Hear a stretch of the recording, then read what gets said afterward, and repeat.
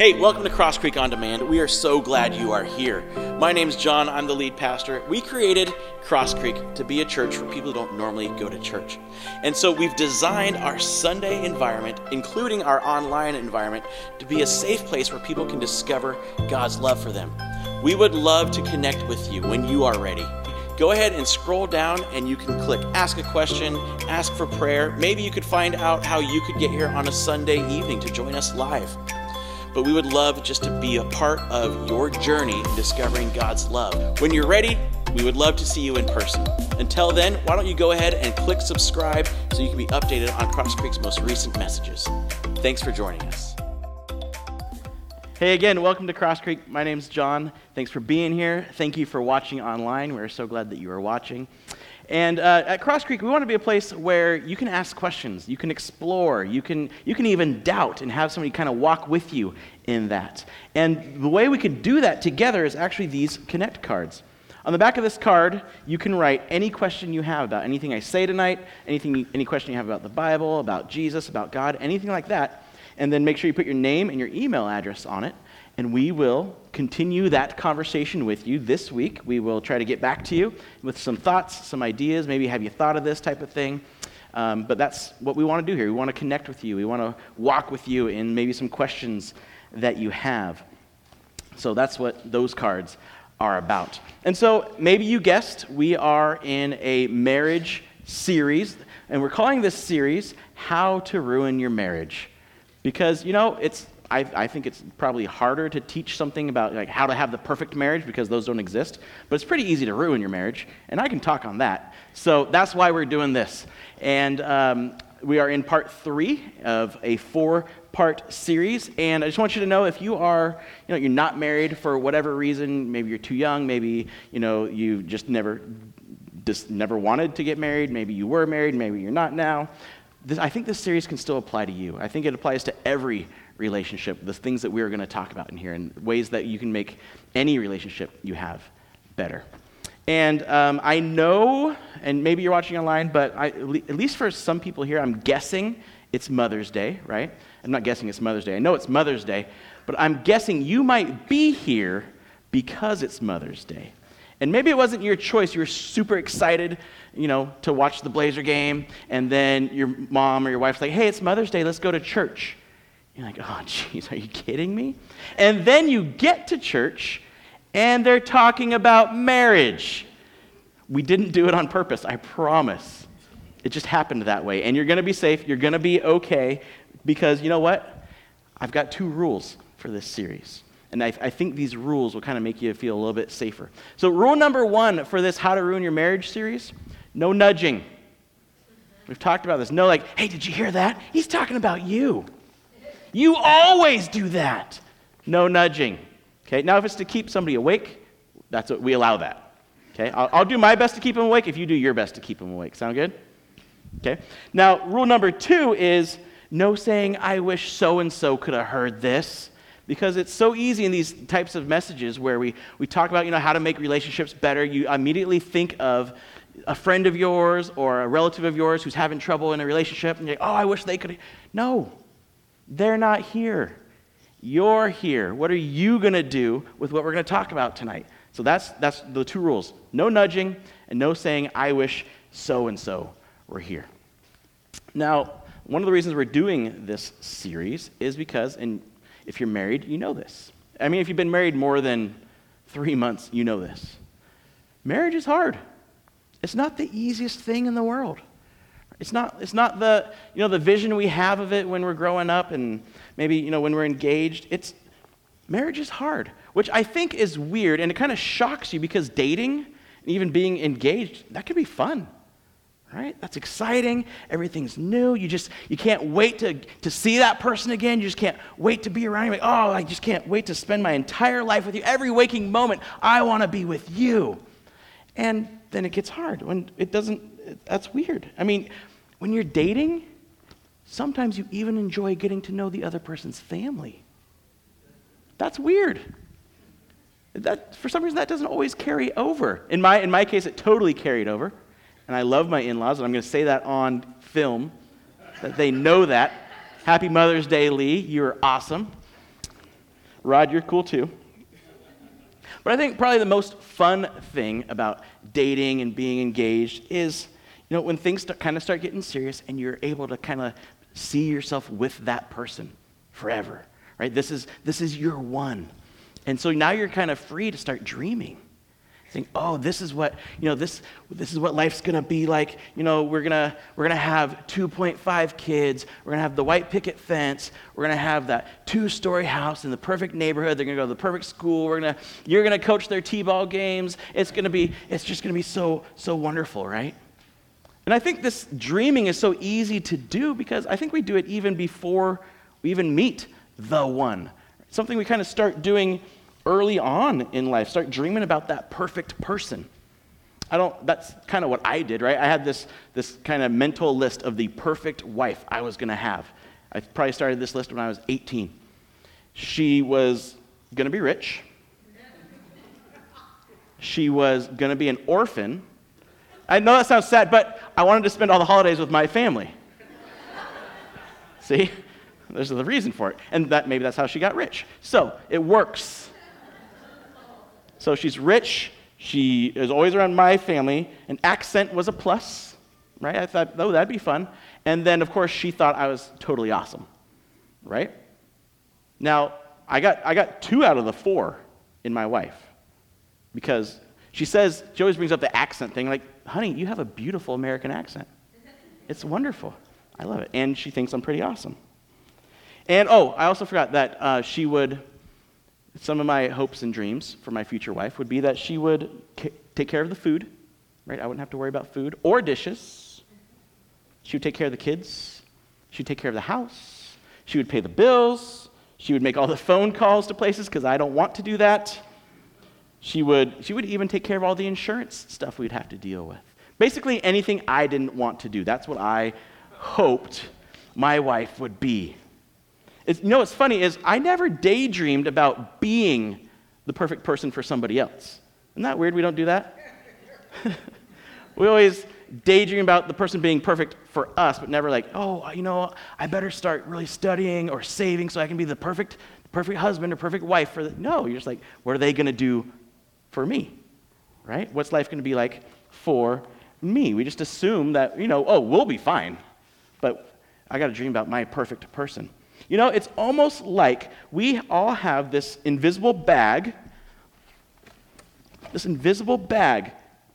that we carry with us full of hopes and dreams, especially for our future, especially for our relationships, right? And in this bag, we have all kinds of things that we hope for, things that we dream about, what life will be like, right? We dream about kids. What are kids? Are the eyes open? Because it's creepy when they're closed.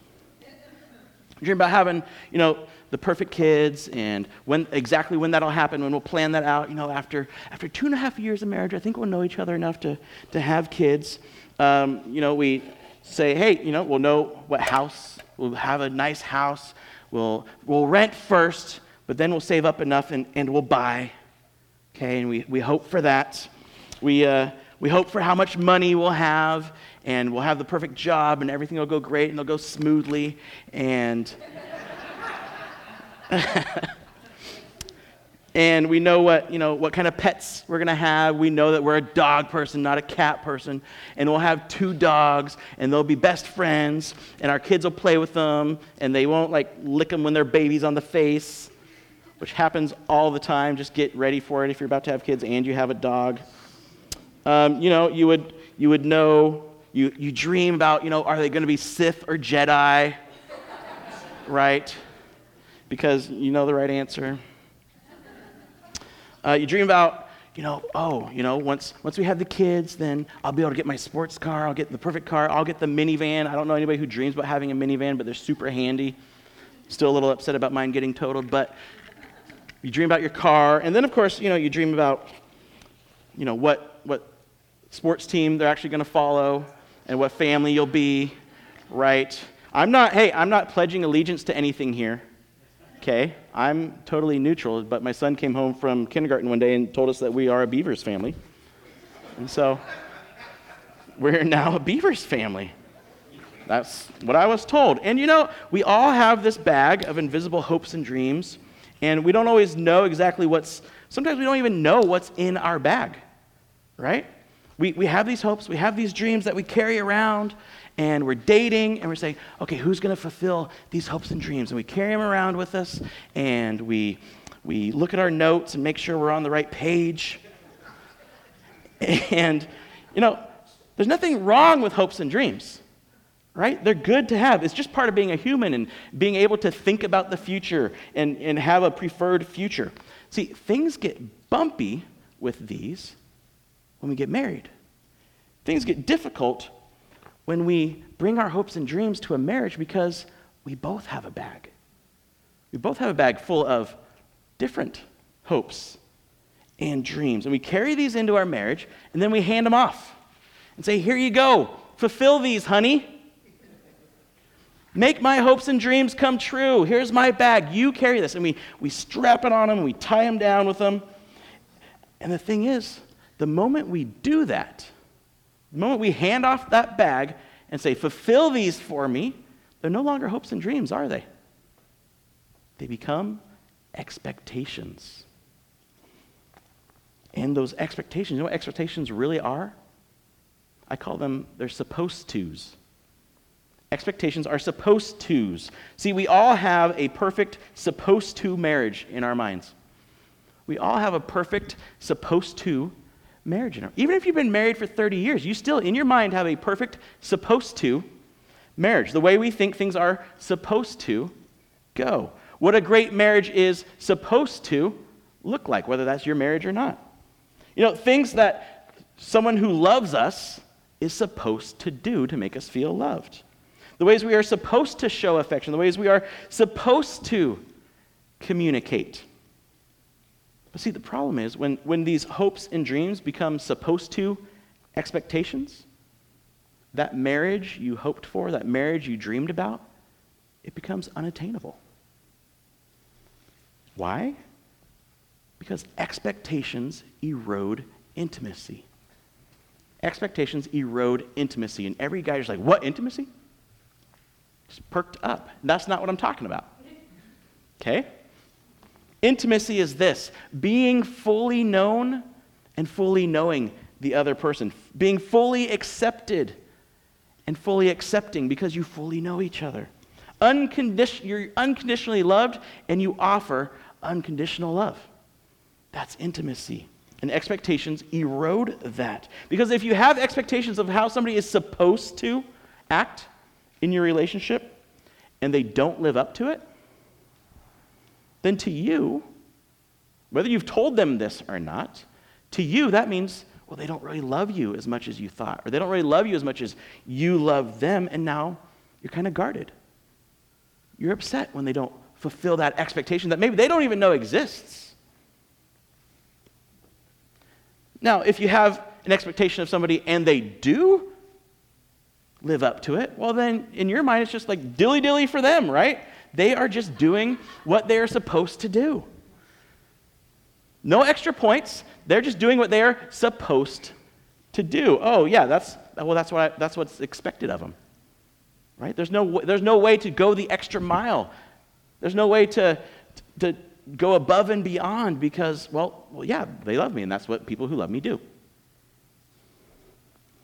See, expectations make your relationship a debt contract.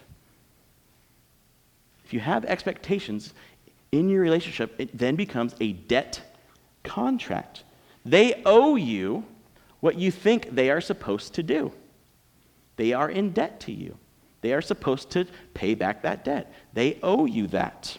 And every time they get it right, they're not making this huge gesture. Every time they get your expectations right, it's like they're paying their minimum balance.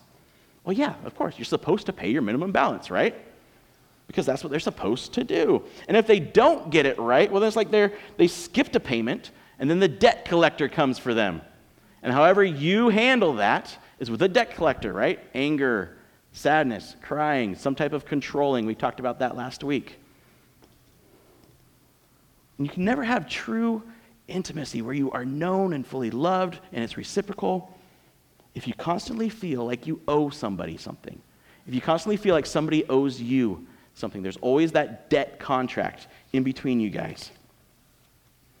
And it's this debt and debtor relationship that causes so much frustration, so much anger, so much heartache in marriages. And both partners have, like I said, have these expectations that they think are supposed to be met. And we hand them off, and we assume, well, what's in their bag is what's in my bag. And so we operate out of what's in our bag, not having any clue what's in their bag. And do we ever talk about it? Probably not. We just know what they are supposed to do. And then we get upset and we fight over and over and over, and we don't even know why. Why are we fighting about this? Why are we fighting about this? Why does it just feel like we can't get along? Because you're trying to pay your debt. So how to ruin your marriage this week? Expect that your expectations are supposed to be met. You want to ruin your marriage? Here's a tip. Expect that your expectations are supposed to be met. So what do we do? What do we do with that? Well, there's a few options. Right? We could leave, take our bag. You're not fulfilling these. Take our bag and give it to somebody else. Guess what? They have a bag too. You can't outrun your bag. And everybody has a bag. Running away is not going to solve it. You're just going to get a whole new bag with whole new things that you didn't know existed. So you could leave. You could fight for your own way. That's a joyful time, right? Always fighting for, no, I want this. No, I want that. That's basically what I live with my young children who are 6, 4, and 3. That could be your life. You could just give up. Just let their bag be the bag that is the family bag. I don't know how many times I'm going to say bag, but it's going to be a lot. And you just give up, and you give in, and you kind of lose yourself. And when you do that, here's the problem. You lose respect for yourself, and the partner loses respect for the person who gave up because they're not being themselves, the person they thought they married, right? So you become resentful and bitter. You could compromise, right? Well, that sounds like the right answer, John. It's not. Because if you compromise, it's like, let's agree to disagree about our bags, you're never really going to be happy. And you're going to end up having the same fight at least 2 or 3 times a year. And it'll get better after a week or 2, and then, okay, we can ignore that part of the bag.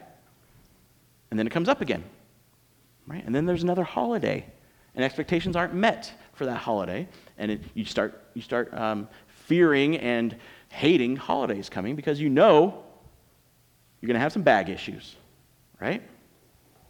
So there's that option, but there's another option, which you knew I was getting to. There's the Jesus option. It isn't easy, but it can change your life. It actually is insanely simple, the option that we're going to talk about tonight. But it doesn't totally make sense. But if you apply it, it can improve every relationship you have, not just your marriage. And it works. Whether you're a Jesus follower or not, I think the principle we're going to learn tonight can work in any relationship that you have. And it's an idea that the Apostle Paul actually talks about in his letter to a group of Jesus followers in ancient Rome.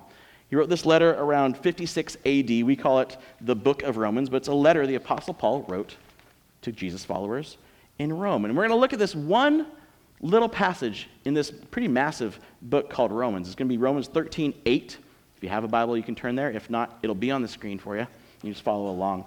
But the Apostle Paul, we first find him in history hating Christians. He took it on himself to end Christianity. He said, you know what, God, I am a devout Jew, and these Christians are just totally doing this polytheistic thing, calling Jesus God. I am going to end this for you. You're welcome, God. And then he meets the risen Jesus. He does a complete 180. In fact, he is the one-man show for starting all these churches in the ancient Middle East. And so what he's doing is writing this letter to ancient Jesus followers in Rome. And it really is his masterpiece. Most theologians call Romans Paul's masterpiece. And it's just this long, in-depth look at the meaning of Jesus, why he came, what that means for mankind, and really how God loves humanity. But this one little verse we're going to look at, Romans 13:8, I think holds the key to how we can eliminate expectations in our marriages and relationships. And so let me give you a little bit of background on what he's talking about. Paul actually, in the passages before what we're going to read, he's talking about submitting to government authority, right? Something that American Christians love to do, submit to a government authority, right? If you're like, oh yeah, you should read Romans, you might be a little convicted. Okay, and then he moves on from that to talk about paying taxes and how you should pay taxes. Again, you should read Romans. I think it might be eye-opening for some of us. And then he goes to talking basically about paying everyone what you owe them.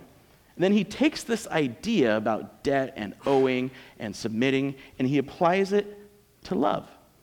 So let's see what Paul says in Romans 13:8. He says, "Let no debt remain outstanding, except the continuing debt to love one another. For whoever loves others has fulfilled the law." He says, hey, pay back what you owe. All right? Don't be a deadbeat. Don't borrow money or borrow something and never pay it back. So he gets practical. And then he says, but the real debt we all have is a debt we can never fully pay off. It's a continuing debt. It goes on and on and on. And we aren't meant to actually be able to pay off this debt. And that debt is love. Love. Not, ooh, I just love you, and so I'm going to give you flowers every day. That's not what Paul's talking about. Right? Love, giving all of me for all of you. Giving all of me for all of you. In the Greek, there's different versions, there's different words for different types of love, right? There's brotherly love, there's friendly love. The love that Paul's talking about here is agape love. God's love. Love that its source is God. It's not sentimental. It's gritty. It's strong. It's a choice to let God love others through you with his love. It's not easy love. It's difficult. And it's always shown not by what I'm meant to do, not by, being like, oh, well, I feel really good about you. This type of love is always shown by what it does. This is action. This is an action word. And Paul says that type of love, when you pay that type of love, when you pay off that debt, or you try to pay off that debt of love, it fulfills every one of God's commands. So that's why Jesus said, a new command I give you. This one command is what you need to follow. Love each other as I have loved you. If you go back through all the Jewish scripture commands where God brought the Israelites together and said, these are my commands, all the hundreds and hundreds of them. If you boil them all down, it's love. It's love. There's no loopholes with this type of love. There's no like, well, I did what I was supposed to do. No. This is a all-in type of love. And love, when we love with this type of love, there's no checklist. There's no expectations. There's only one question. In this situation, what does love look like? Yeah, but in this situation, for you, what does love look like? Yeah, but last time, what does love look like? That's the question. Love, this type of love, is what we owe everyone, is what Paul is saying. We have a debt to love each other. It's a debt of love. And it's not a debt that we force on others. It's one-sided. It's a debt we accept for ourselves. And it's not a debt to like their whims, right? Well, I feel like this. Now you have to do it, right? It's always changing. Or, maybe it's not a debt to being under their control, and we talked about that last week. It's a debt to actually choose to love. Do what is best for them. It's a debt to love them as you love yourself. To love them as Jesus loved you and gave his life up for you. And it's a love that cancels debt. This type of love cancels debt. See, with this type of love, you don't enforce any supposed tos. all of the supposed tos that you worry about is that you are supposed to love them. That's the supposed to that you worry about. You are supposed to love them with all that you are. See, does love fight for its own wants? No. Its own preferences? That's not love. Its own supposed tos? Yeah, but you're supposed, no. But husbands are supposed to. What are you supposed to do? See, love cancels debt, and love accepts that you owe everything. You owe everything. See, I told you it doesn't make perfect sense, but it works because it's true. Love says, you don't owe me anything, but I owe you everything. Could you imagine a marriage like that? Where both of you say, you don't owe me anything, but I owe you everything. You have a debt to them. That's what you worry about. In your thinking, the only supposed to in your relationship is that you are supposed to always ask, what does love look like? That's your supposed to. Always ask. It's not a feeling. It's not a, today I feel like. No. Especially when you don't feel like it. You are supposed to ask, what does love look like? What would I actually be doing to love them? And then you let them worry about their debt to you. I know it's counterintuitive. I know it's scary. But it's the route to a great marriage. And if you want a great marriage, you have to cut off the bag. You have to take a metaphorical knife and cut the bag off of your spouse. Stop making them owe you anything and accept that you owe them everything. Now here's the fun part. If you're a Jesus follower, you have to go first. You have to cut the bag off first. Here's what Paul says in Ephesians 5:21.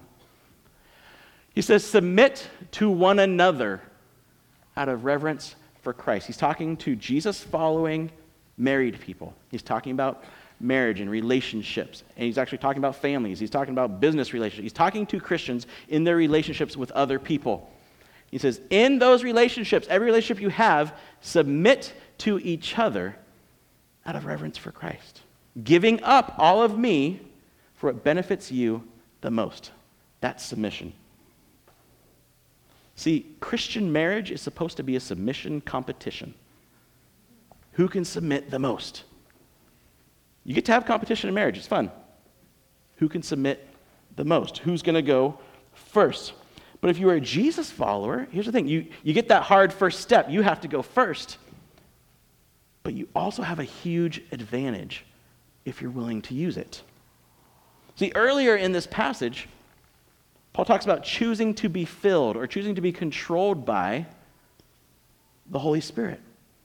Being filled by the Holy Spirit, allowing yourself, if you are a Jesus follower, to be filled with the Holy Spirit. Like a glove is filled with a hand, right? You don't move, the glove doesn't do any good. A work glove doesn't do any good if it's not filled with a hand, right? It gives the glove power, gives the glove usefulness. That's a Christian being filled with the Holy Spirit, being controlled by the Holy Spirit. Have you ever gone floating down a river and just maybe lifted up the oars and let the river take you? That's being controlled by the Holy Spirit. You lift up your oars. You stop trying so hard. You stop doing what you think is in the bag, and you rely on the power of the Holy Spirit. It's a choice. It's not just like this mystical feeling. You say, no, I choose to allow the Holy Spirit, to allow God to work through me, to love through me. You can't try to force it. I mean, you can try to force it, right? So you have two options. You can try to force it, or you can choose to be filled and rely on Him. Well, how do I get filled? How do I, it's not this mystical thing. It's not you speaking in a new language and rolling on the floor. It's saying, God, fill me with your Spirit. What does love look like? I know it looks like that. I don't want to do that. Help me do it anyway. Give me just an ounce of want to. And He'll fill you. And he'll give you that ounce of want to, which will turn into a gallon, which will turn into a huge Olympic-sized swimming pool of want to, if you allow that ounce to happen. Yeah, but John, that's nice. I don't get to ask you questions because you have the microphone, and that's cool. But what if I go first? I cut off their bag, but I'm left holding their bag. No, I went first. I did what I was supposed to do. What if it's not reciprocal? Well, let me remind you what we talked about last week if you were here. If you weren't, you can watch it online. But here's what Peter said, one of Jesus' followers. He said, all of you, clothe yourselves with humility toward one another, because God opposes the proud but shows favor to the humble. So he's saying, cut off the bag. It's not about your bag. Be humble. Humble yourselves, therefore, under God's mighty hand. You're not being walked on. You're being taken care of by God's mighty hand, that he may lift you up in due time. Cast all your anxiety on him because he cares for you.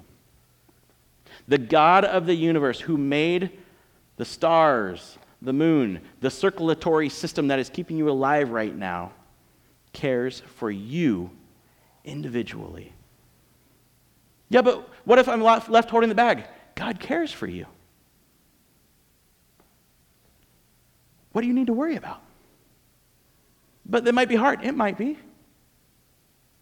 But love is always hard. That type of love, and it's worth it. It'll change your life. And you can stop looking to your partner to fulfill your expectations. You can let go of your expectations, and you can trust God. And he'll fill your bag with better realities than your unfulfilled hopes and dreams would have ever done. So how do we do that? What does that look like? I'm so glad you asked. I have a 3-step program for you. So what does that look like? 3 ways to supposed to proof your marriage. The first step is open your bag. What's in it? What have you put in your bag? What's in my bag? Ask yourself, what's in my bag? If you've got the guts, when you're ready, don't force this out of them. When you're ready, ask your spouse, what do you think's in my bag? What am I expecting of you that maybe I'm not even aware of? That maybe it's one of the reasons we fight? And they might say something. And you know what you're going to want to do? Fight, because that's what you always do when they bring it up. You ask the question. Just listen. Don't fight. Just listen. What's in your bag? What have you put on your partner that they think they owe you? That you think they owe you? What do you think they owe you? So open your bag, look inside, ask some good questions. What do you think they owe you? And when you actually figure out what you think they owe you, cancel their debt. Cancel their debt. Actually, do this.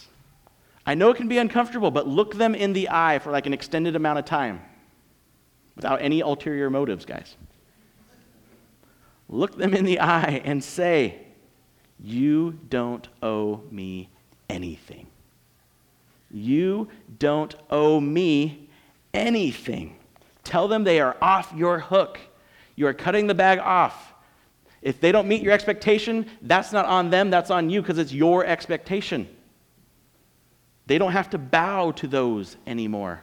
They don't have to be worried that you are going to explode if you step wrong in their expectation bag. Let them off the hook. Cancel their debt and then follow through with it. Don't just say it. Remind yourself of it. What does love look like? Canceling their debt. Take off all of their supposed tos, cancel their debt, and then pay what you owe. Pay what you owe. Accept your debt of love. They owe you nothing. You owe them everything. Does that make sense? Not totally. But it works. And you only have to worry about you. They don't owe you anything. You owe them everything. In every situation you ask, what does love look like? And if you're a Jesus follower, you choose to be filled with the Holy Spirit, to have that want to love. Not just sentimental love, not just like, oh, I'll do something good, but actually loving them more than you love yourself. Loving their preferences more than you love your preferences. Putting them before you. It doesn't make perfect sense. But when you go first and you cancel your debt of expectations, you get more than you could have ever hoped for. I mean, think about it. What if your spouse knew there were no expectations on them? There was nothing they had to do or were supposed to do. Yeah, but then he would trust God. What if every act of kindness wasn't something he was supposed to do?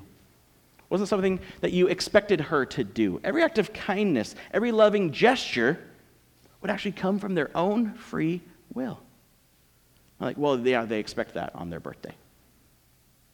No, what if it was something you did on your own, not because you were afraid they'd get mad or disappointed, not out of compulsion, not out of fear of your wrath or disappointment?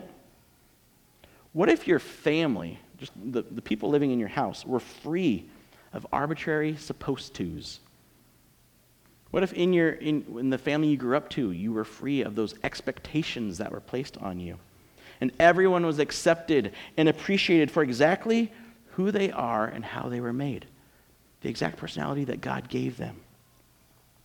What if every marriage in your extended family, you know those couples that you're thinking of right now that you wish they could have heard this, but you're not supposed to think that, but you feel bad about it anyway?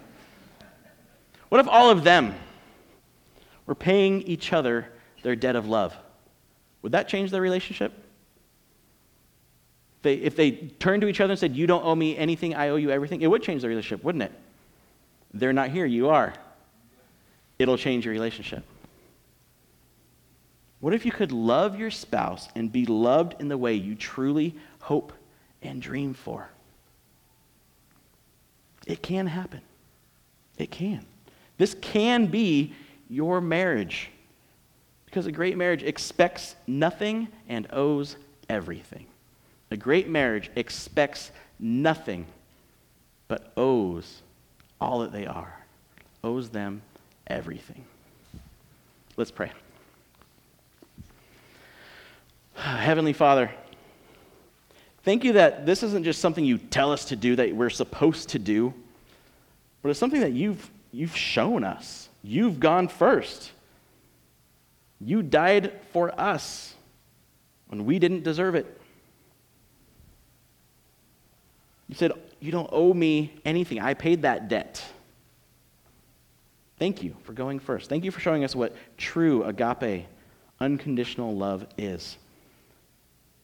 Give us the courage to go first. Give us the courage to cancel the debts in our lives, to cancel our expectations, and to trust you, and to just pay our debt of love. Help us worry about our debt. Give us the courage and give us the strength. Fill us with your Spirit to love like you love. In Jesus' name, amen. Thank you so much for being here. Next week we will finish this series. I'm not going to tell you what it's about. It's a mystery. It's about forgiveness. We'll talk about it. But thank you so much for being here. I hope you have a great week. And happy Mother's Day. Please do not forget to get your gift on the way out. See you later.